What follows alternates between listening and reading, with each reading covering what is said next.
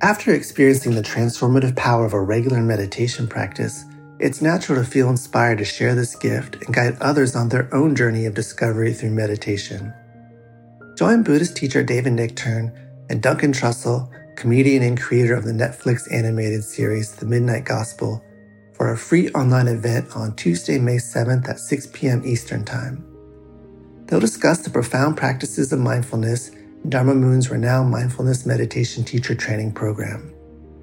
Get certified by Dharma Moon to teach meditation, lead group practice sessions, and work with individual students. Visit dharmamoon.com/beherenow for more info and to reserve your spot for the free online event with David Nichtern and Duncan Trussell.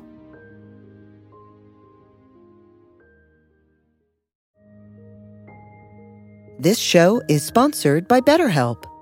Are you holding on to a secret you need to get off your chest? Maybe you're feeling regret about past actions. If you keep your stressors all bottled up, it can start to affect you negatively. Therapy is a safe space to get things off your chest and work through whatever is weighing you down. It's also a great way to improve your communication skills, learn to resolve conflict, and more. If you're thinking of starting therapy, give BetterHelp a try. It's entirely online and designed to be convenient, flexible, and suited to your schedule. Get it off your chest with BetterHelp. Visit BetterHelp.com/InsightHour today to get 10% off your first month. That's BetterHelp, HELP.com/InsightHour.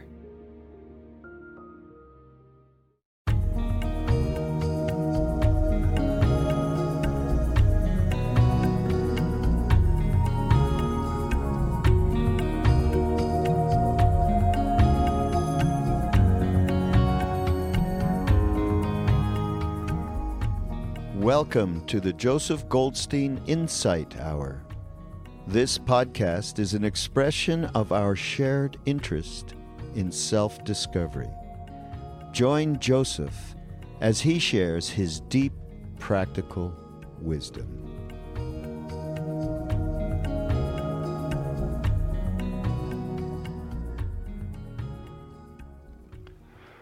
The question I'd like to consider this evening is what we actually learn from being mindful. What wisdom emerges from the practice of being aware that has the power to liberate our minds, to liberate our hearts from all the causes of suffering. So the Buddha gave very explicit and specific instructions in this regard.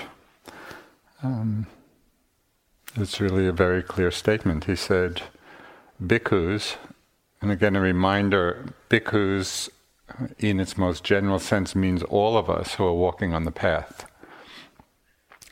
Bhikkhus, whatever is not yours, abandon it.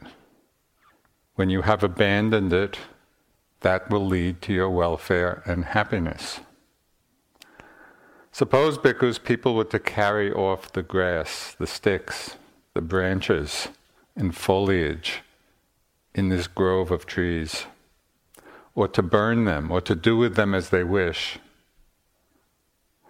Would you think people are carrying us off, or burning us, or doing with us as they wish? And the bhikkhus replied, no, Venerable Sir, because that is neither ourself nor what belongs to ourself. So too, bhikkhus, form, these physical elements. Form is not yours, feeling is not yours, perception is not yours, volitional formations are not yours, consciousness is not yours. Abandon them. When you have abandoned what is not yours, that will lead to your welfare and happiness.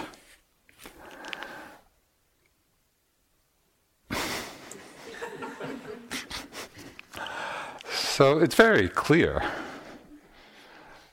The question is, how do we actually accomplish this? You know, we can understand the teaching, but how do we live it? How do we accomplish it in our lives?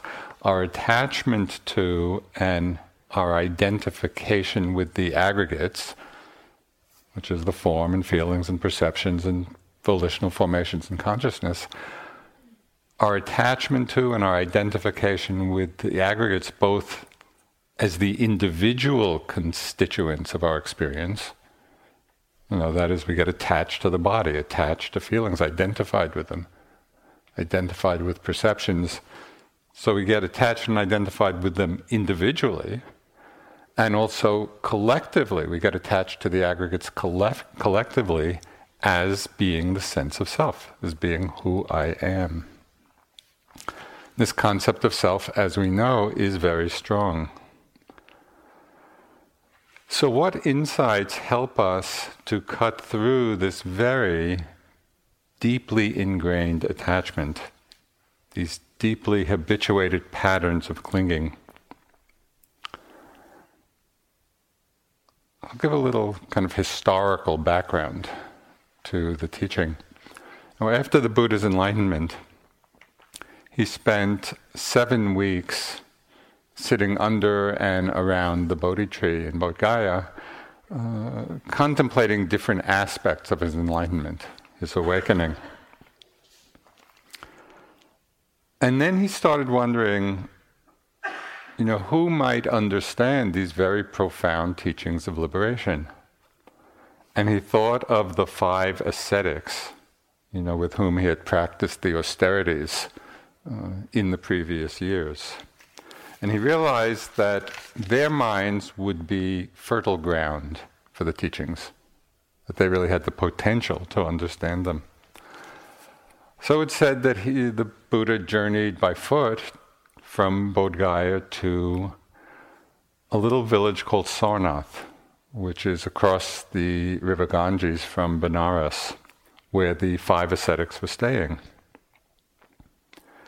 And on the full moon of June, he gave his first discourse, which, as you know, it's called Setting the Wheel of the Dharma in Motion.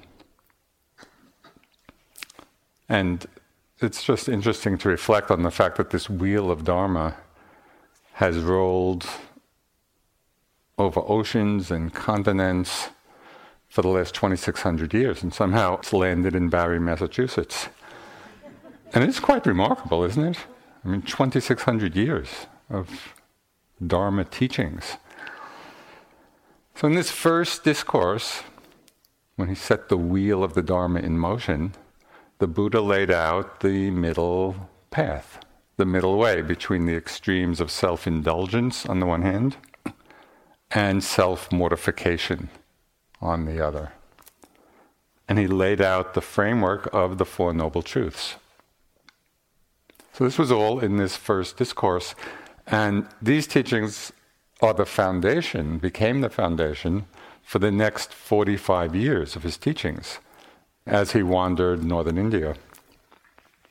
Upon hearing this first discourse, one of the 5 ascetics, his name was Kondanya, became a stream enterer. So his wisdom eye was opened. And over the next few days, under the Buddha's guidance, and there's some extraordinary karma there, having the Buddha as one's guide. Just 5 of them with the Buddha. It's kind of a happy thought. So under the Buddha's guidance, over the next few days, all 5 ascetics became stream enterers. Then the Buddha gave his second discourse, and it's called in Pali the Anatta Lakkhana Sutta, which means the discourse on the characteristic of no self, of non-self. And by the end of this discourse on the characteristic of non-self, all 5 of the ascetics were fully liberated, became arhants. So I'm going to talk a little bit about this discourse tonight with the same expectation. If they can do it, why don't we do it?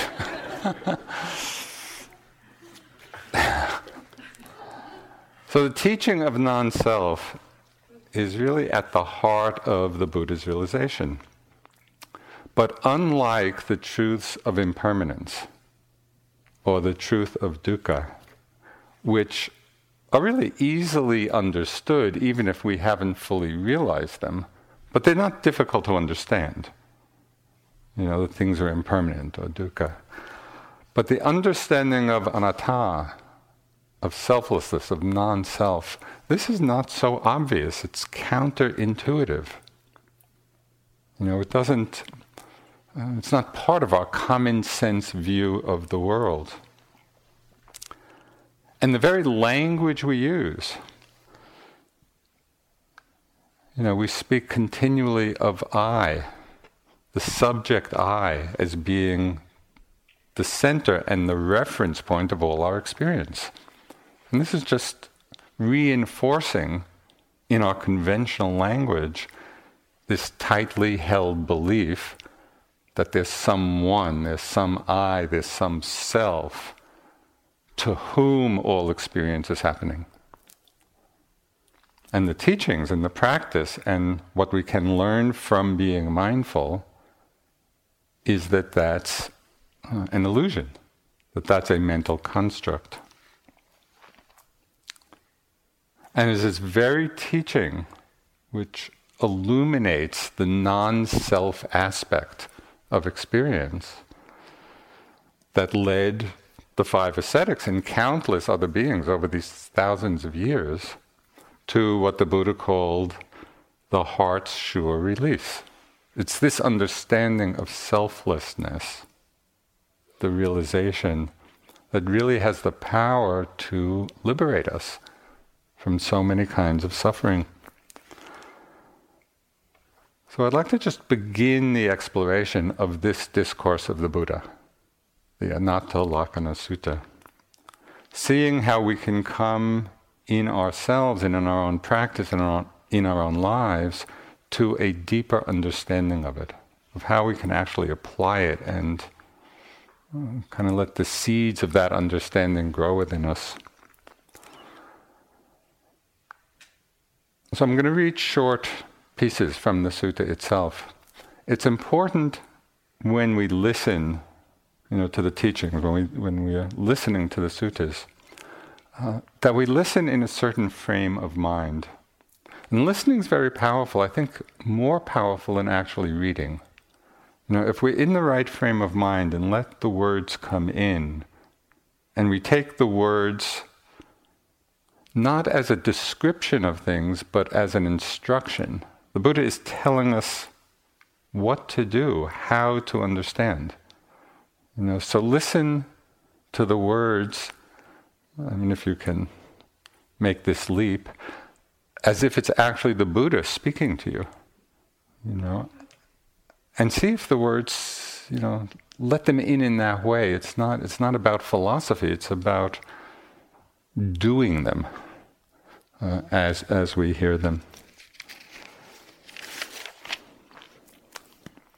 So in reading a bit of the sutta, there's one Pali word which I'm going to leave untranslated, and we've talked a lot about it, and that is the word dukkha.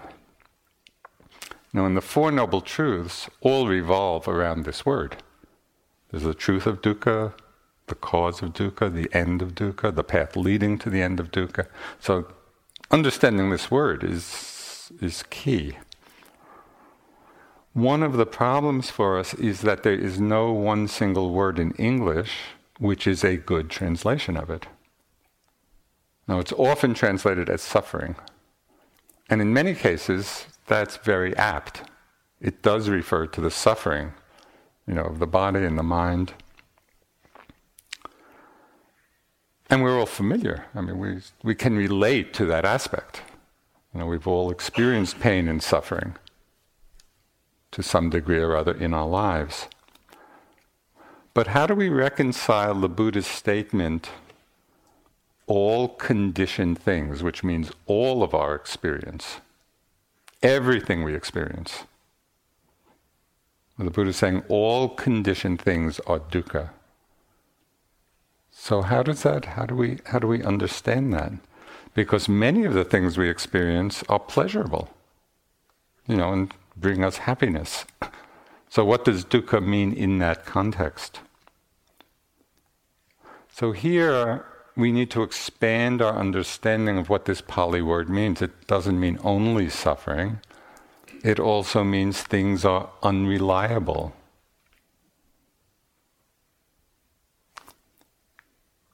They're insecure. They're not capable of giving lasting fulfillment. So here we can understand, even pleasurable things, even things that bring us happiness, we can understand as being unreliable, as being insecure. So this is the meaning of dukkha in that context.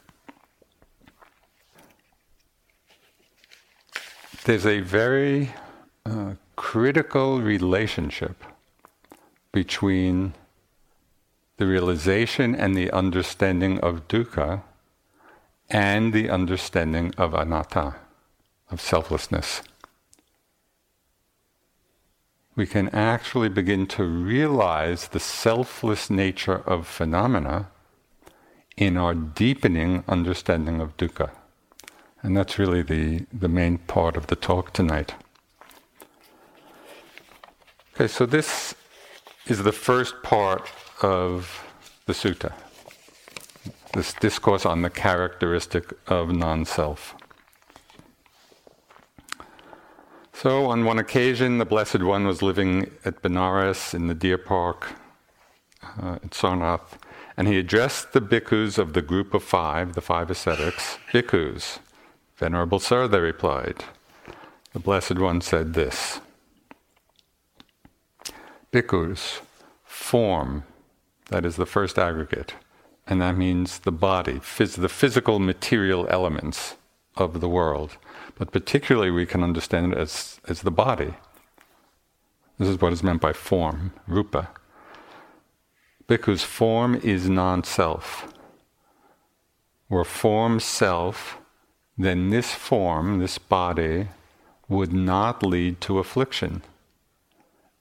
And if it were self, it would be possible to determine, let my form, let my body be like this. Let my body not be like this. But because form or the body is not self, it leads to affliction, and it is not possible to determine, let my body be like this, let my body not be like this. So there are two qualities in just these few lines that the Buddha is highlighting, two aspects showing the relationship of dukkha to non-self. First, the Buddha is saying that the elements of the body, in their nature, lead to affliction. And the second thing he's saying is, these elements of the body, rupa, are ungovernable. They follow their own laws of nature. These elements are not subject to our wish. They're not amenable to our will. So we need to investigate these two aspects and test them for ourselves, because otherwise we are hearing this as Buddhist philosophy, and it's not particularly transformative. We have to hear these words and test it against our own experience. Is this true? Is this true for me? So the first question would be, how do these physical elements, or do these physical elements of the body, do they lead to affliction? Actually, this is not very hard to see. This is not such a subtle matter. Even if, for the most part, we prefer not to acknowledge the truth, of these elements. We can see the afflictive nature, and this means the nature to cause affliction, to cause suffering, in some of the very ordinary daily activities of our lives. We can see this truth playing itself out. There's a very ordinary, everyday affliction of hunger and thirst. But we don't often recognize it as such, because for most of us, we can easily take food and have drink, and so we appease those afflictions. And so we don't realize that it's actually dukkha which is driving those actions. It's the dukkha of the body which drives us to eat. It's the dukkha of the body which drives us to quench our thirst. And what's interesting to reflect is how for many millions of people in the world, these basic needs of the body, driven by dukkha, driven by affliction, by suffering, these needs are not easily met. So I just happened to read today, I was reading some article, and it was describing how over 1 billion people in the world do not have access to safe water. 1 billion people. Yeah, and something we take so much for granted. And it was describing how millions of women, especially in the developing countries, it said have to walk at least 3 miles a day and carry 25 pounds of water, back to where they're living, just to assuage this affliction of the body. So in those circumstances, it would be very clear that the nature of the body, the nature of the elements, can lead to affliction. But we mask, it's masked for us, because it's so easily alleviated most of our lives. Something that's even more obvious, particularly to yogis, is the inherent afflictive nature of the body in the very simple necessity to change posture in order to relieve discomfort. And one time I was with Dipa Ma, our teacher from India, and who was this extraordinary yogi. And she turned to me and she said, "Joseph, why don't you sit for 2 days?" And she didn't mean a 2-day retreat. She meant to sit down and not get up for 2 days. Because she had the capacity to do this. She could go into, very deep meditative states. She actually sat once for 3 days without moving. So she said that to me, and I just laughed. And her response was, she said, "Joseph, don't be lazy." I said, "This is beyond laziness."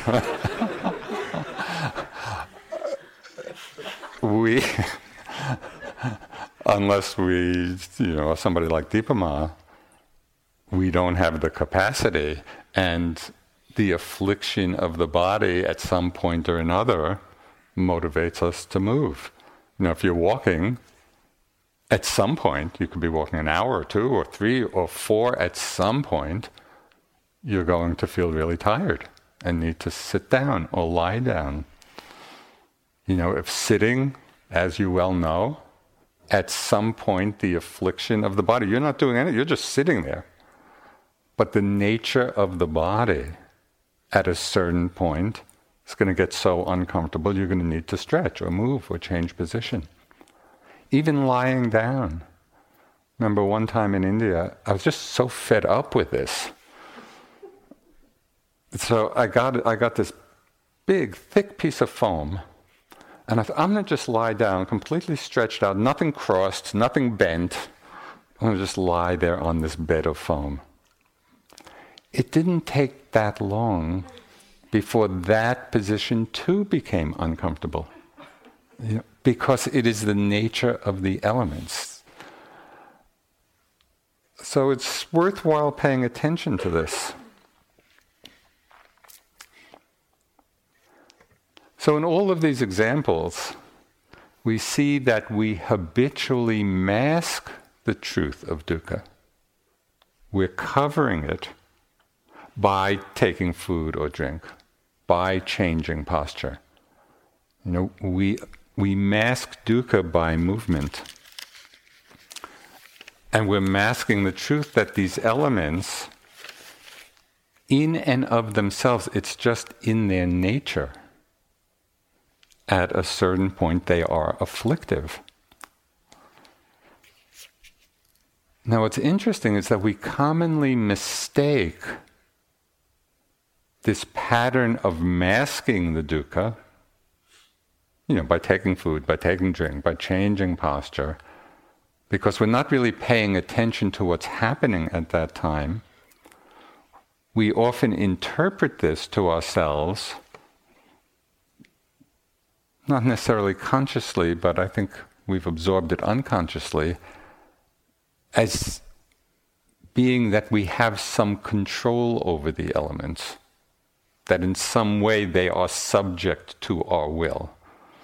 Right? And so we're creating that sense of self by not seeing their nature. So the beauty of a retreat is we can really take a look and not be masking this truth. When we move, can we see what's motivating that movement? Yeah, there's some dukkha, there's some affliction of the body which is motivating the movement. When we take food, when we take water, when many of the things we do. So in this, the first noble truth becomes so vivid in our practice and in our lives. It's not just, a Buddhist philosophical statement. We are actually experiencing the truth of it.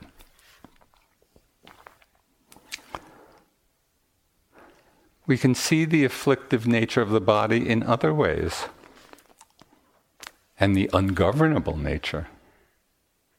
The fact that it's not subject to our control. Probably all of us would like to stay young and healthy, with a vigorous, active body, capable of doing all the things that we would like to do.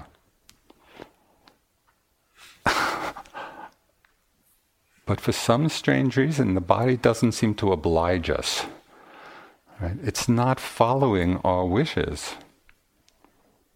Quite without our agreement, the body ages. The body grows ill. The body dies. Is there anybody here who says, "Oh, let me have kidney stones"?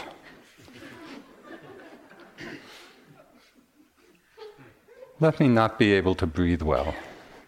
No, these things are not happening because we want them to happen or because we invite them to happen.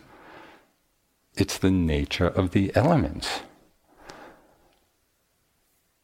Can we let this in? It's what's so striking to me is that on one level it's so obvious, and on another level we have a very hard time to acknowledge it. That yes, this is just nature. This is how things are. None of this afflicting nature of the elements and the fact that they're not under our control, none of it is a mistake. It's not that something is wrong. It's just nature at work.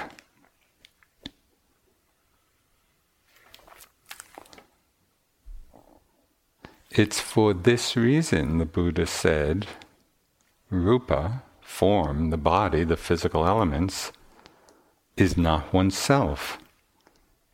If rupa, this body, were self, we should be able to determine, let it be like this and not be like that. But we can't do that. And that illuminates for us the selfless nature of these elements. It's ungovernable. It doesn't belong to us. And so the Buddha is saying, bhikkhus, whatever is not yours, abandon it. Now, abandon here doesn't mean to ignore it, and it doesn't mean not to take care of it. rather with all the physical elements, and then the sutta goes on with all of the other aggregates as well. This evening I'm just emphasizing the first of the aggregates, the body. So it's not that we don't take care of it, but rather can we understand this nature of it as a way of cutting through our attachment to it, our clinging to it, our identifying with it as being self, as being I, as being mine. So the challenge for us is, how can we deepen our understanding of this? And I don't think it's so difficult to kind of grasp it on an intellectual level, and even to begin that process of relating it to our own experience, both in meditation and in our lives. But how can we continue to deepen it? Because the attachment to the body, the identification with the body as being self, as being I, is very strong. It's very deep. So this is our practice. We really have to keep looking at this. So one way of deepening our understanding, of this nature of the body, and it's really a very profound teaching and recollection. And Greg spoke a little bit about this last week. There's a collection of suttas, discourses, called the Anguttara Nikaya, which means the numerical discourses. And in this particular collection, they're usually quite short. The Buddha taught a series of reflections that really have a powerful effect, both in our meditation practice and in our lives.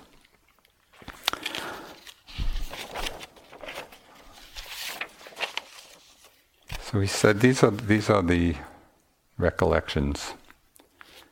He said, bhikkhus, again, this is all of us, there are these 5 themes that should often be reflected upon by a woman or man, by a householder or one gone forth. What 5? I am subject to old age. I am not exempt from old age. And just as a reminder for myself, I love that phrase, I am not exempt. And I use that phrase a lot as different things happen, in the course of my life, things unwanted. I am not exempt.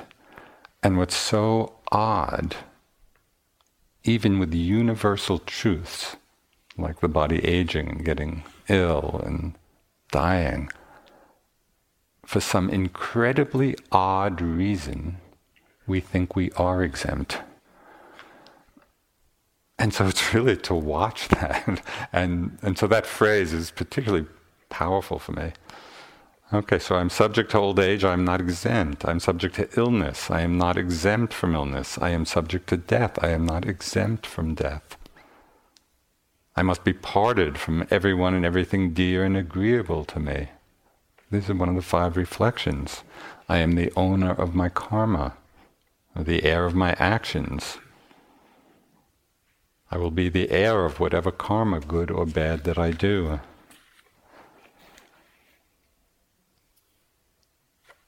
So just frequently using these reflections. I'm subject to illness, I'm not exempt. I'm subject to aging, I'm not exempt. Frequently reflecting on that really helps to keep us awake to these very basic truths of life. Because our society, our culture, does not do a very good job of reminding us. The whole culture is geared just to covering it all up and to avoiding it and to denying it. And so we have to take on this responsibility. This is part of our Dharma practice, to stay awake to what is true.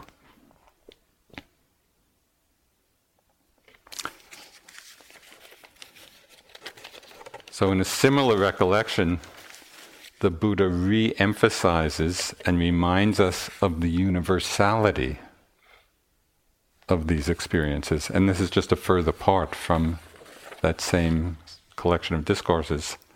Bhikkhus, what is subject to old age grows old. The instructed noble disciple, that's us, when this happens, the instructed noble disciple reflects thus, I am not the only one for whom what is subject to old age grows old. So this is, again, it's so obvious, but it's important to recollect because it also becomes the seed of compassion when we realize I am not the only one for whom what has the nature to grow old grows old. Everyone is subject to this. I'm not the only one for whom what is subject to illness grows ill. I am not the only one for whom what is subject to death dies. And it just goes on. And so it's this recollection which just keeps these understandings very vivid in our minds and in our lives. There's a kind of poignant, interesting story of the famous African-American tennis champion, Arthur Ashe. And sometime in the 80s, he contracted HIV and AIDS through a blood transfusion. He was having a heart bypass surgery, and the blood was infected, and so he contracted this. And afterwards, he devoted, a lot of his life afterwards to trying to educate people about HIV and AIDS. And he was often asked, how he felt having contracted this illness in this way. And he said something really so striking. He said, if I were to say, God, why me, about bad things, then I should have said, God, why me, about all the good things that happened in my life. And when I read that, it was such a good, equanimous understanding of just that in life, all of these things happen. The good things happen, the bad things happen. The Taoists use the phrase, the 10,000 joys and the 10,000 sorrows. It's just the fullness of life happens when we're alive. So when we reflect in this way, we see that our life situations are not unique. It's so easy to collapse into some kind of unskillful mind states regarding these afflictions of the body that happen, somehow as if it's our fault, or we feel guilty or self-pity or whatever. We can have so many unskillful relationships to it when we forget this is just the nature. The nature of the body is to grow ill, to grow old, to die.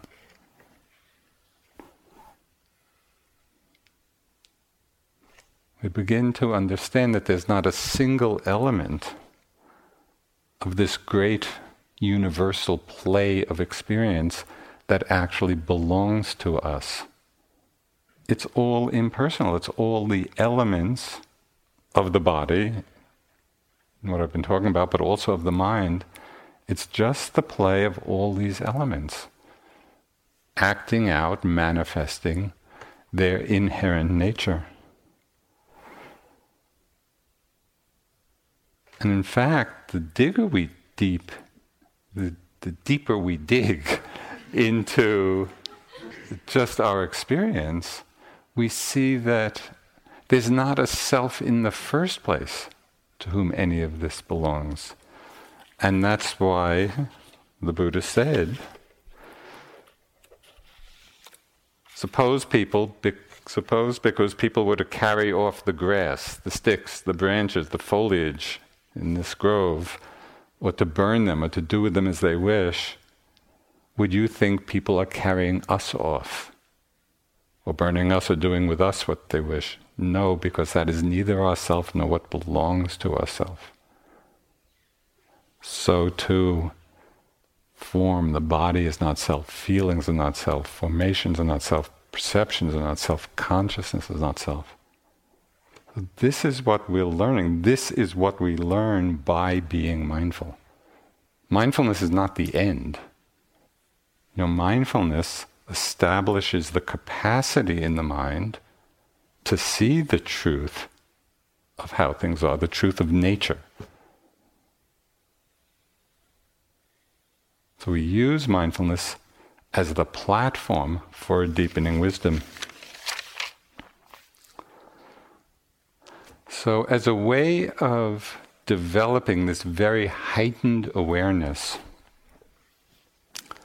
of all that life brings, the Buddha spoke of the great benefit of practicing mindfulness of death. So on one occasion, the Buddha addressed a gathering of monks. Bhikkhus, mindfulness of death, when developed and cultivated, is of great fruit and benefit, culminating in the deathless, having the deathless as its consummation. But do you, bhikkhus, develop mindfulness of death? So the Buddha is talking to a group of bhikkhus here, and there were 6 bhikkhus who responded to this question. How do you reflect? How do you contemplate on death? Now it's interesting, often in these situations where the Buddha would ask a group of monks or nuns, some question, and then they would all reply based on their experience. And very often, as each one replied, the Buddha would praise each one's understanding. Well, in this case, there was quite a different outcome. And I didn't know what was coming as I was reading this discourse. And it shocked me a little bit, what the Buddha had to say about these replies. So I want to just share with you what the 6 bhikkhus replied. So how do you contemplate death? How do you keep death in the forefront of your awareness? So the first bhikkhu said, "May I live just a day and a night that I may attend to the Blessed One's teachings." Okay, so just keeping the awareness, by the end of a day and a night I may be dead. Let me attend to the teachings. And the second bhikkhu said, "May I live just a single day so that I may attend to the teachings." And the third bhikkhu said, "May I live just the length of time it takes to eat a single meal." So keeping awareness of death, yes, by the end of this meal, I may be dead. And the fourth bhikkhu said, "May I live just the length of time it takes to chew and swallow 4 or 5 mouthfuls of food, that I may attend to the Buddha's teachings." Even with 4 or 5 mouthfuls of food, we may die in that time. And the fifth bhikkhu said, "To chew and swallow, may I live just the length of time to chew and swallow just a single mouthful of food. Just within that space of time, I may die." And the sixth said, "May I live long enough just to breathe out after breathing in, or to breathe in after breathing out, so that I may live and attend to the Blessed One's teachings. I could accomplish much, and it is this way that I develop mindfulness of death."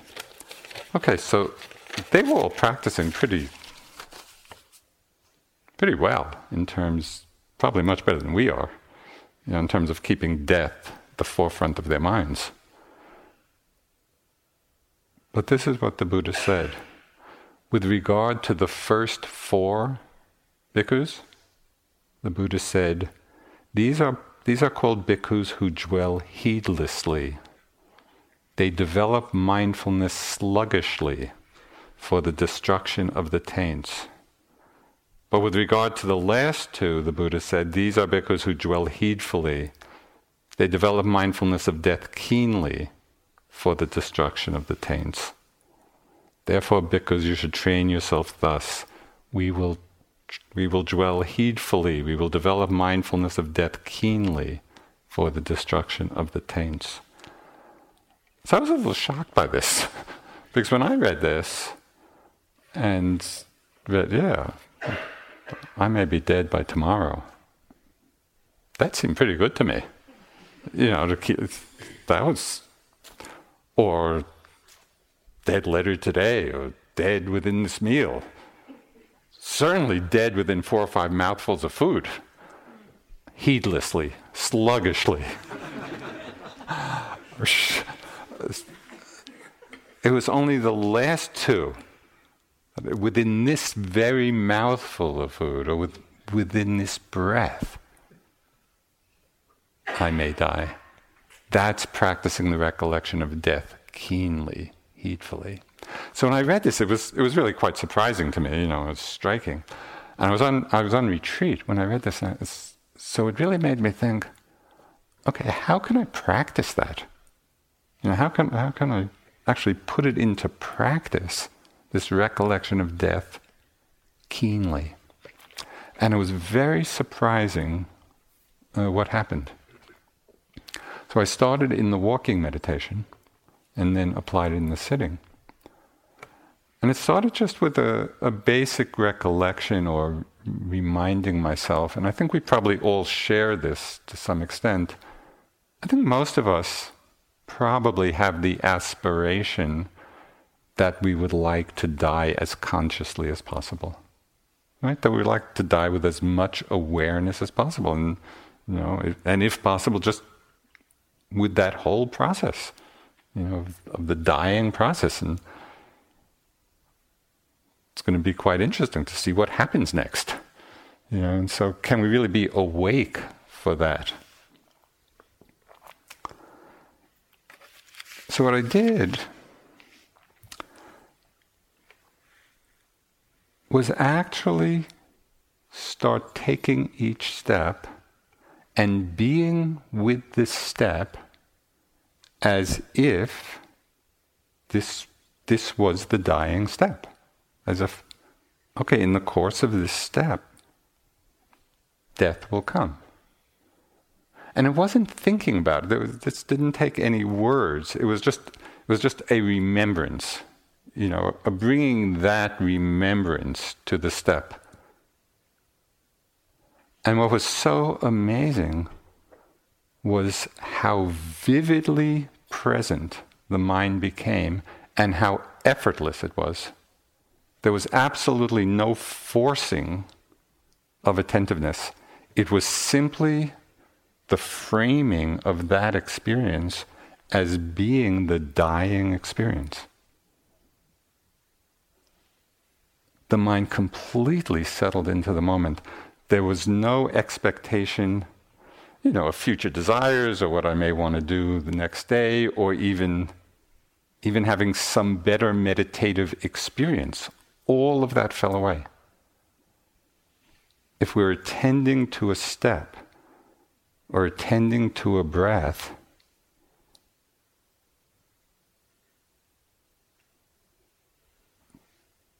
as if this is the dying moment, how do we want to be with it?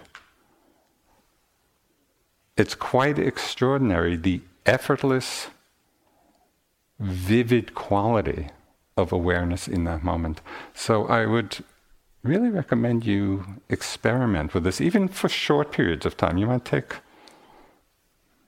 10 minutes, 15 minutes, an hour, whatever, just to start playing with bringing this heightened awareness, this recollection of death heedfully, keenly, right? Because it's the immediacy of it that actually opens the mind. It frees the mind from clinging and grasping.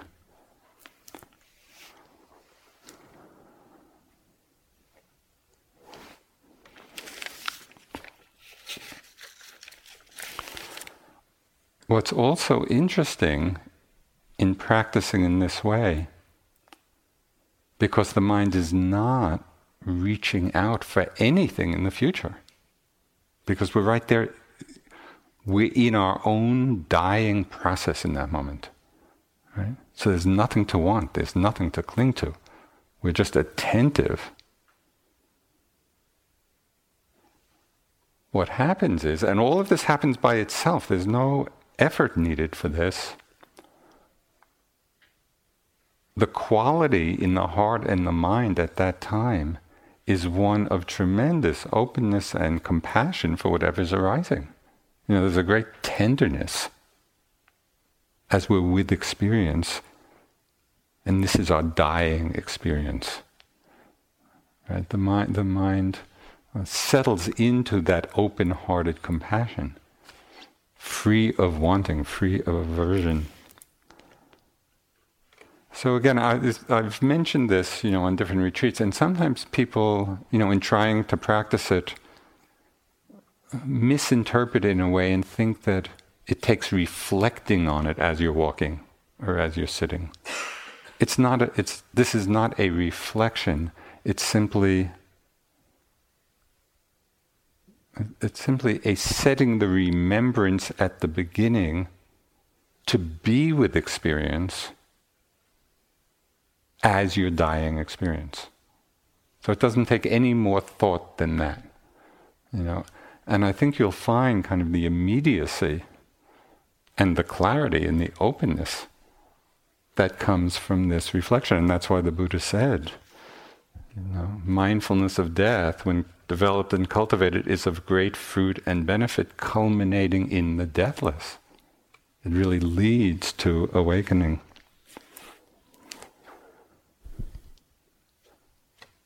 What was so striking as I began to apply this teaching, in the practice for periods of time, is that this kind of contemplation of death, we feel incredibly more alive. We're present in a very different way for what is happening. So this is a powerful practice to do. I'd just like to close with the last part of the Anatta Lakkhana Sutta, the sutta on the characteristic of no self. So, bhikkhus, any kind of form, any kind of material phenomenon, in this case we could think of the body, whether past, future, or presently arisen, whether gross or subtle, whether in oneself or external, whether far or near, must, with right understanding how it is, be regarded thus: this is not mine, this I am not, this is not myself. Seeing thus, a noble follower finds disenchantment in form. And just this word is a very interesting word, disenchantment. It means waking up from being enchanted, waking up from delusion. Experiencing this disenchantment, one becomes dispassionate, that is free from that clinging to what is not I, not self, not mine. Through dispassion, the mind is liberated. So it's just this very clear move towards freedom. In understanding the selfless nature, we become disenchanted, and becoming disenchanted, we're no longer grasping.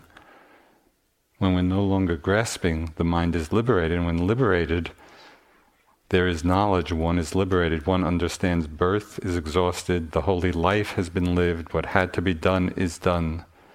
Of this there is no more beyond. Now during this utterance, the hearts of the bhikkhus of the group of 5 were liberated from taints through non-clinging. So this is the depth of our practice, and I hope you get a sense that from reflecting on the teachings in this way, you see that what we're doing here, it effects a profound transformation of how we understand ourselves, our lives, our bodies, the world. On this level, meditation is not a hobby.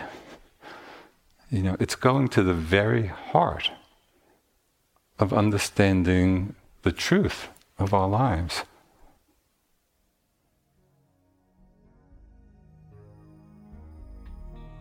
Thanks, everybody, for listening to Joseph Goldstein's Insight Hour.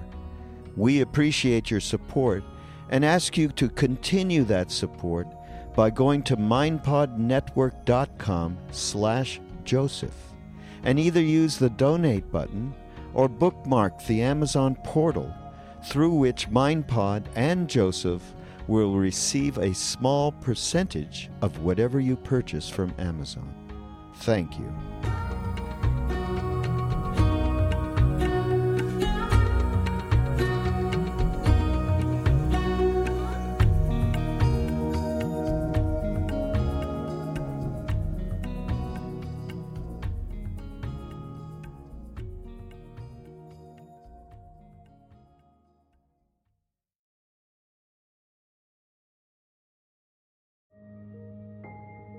This show is sponsored by BetterHelp. Are you holding on to a secret you need to get off your chest? Maybe you're feeling regret about past actions. If you keep your stressors all bottled up, it can start to affect you negatively. Therapy is a safe space to get things off your chest and work through whatever is weighing you down. It's also a great way to improve your communication skills, learn to resolve conflict, and more. If you're thinking of starting therapy, give BetterHelp a try. It's entirely online and designed to be convenient, flexible, and suited to your schedule. Get it off your chest with BetterHelp. Visit BetterHelp.com/InsightHour today to get 10% off your first month. That's BetterHelp, HELP.com/InsightHour.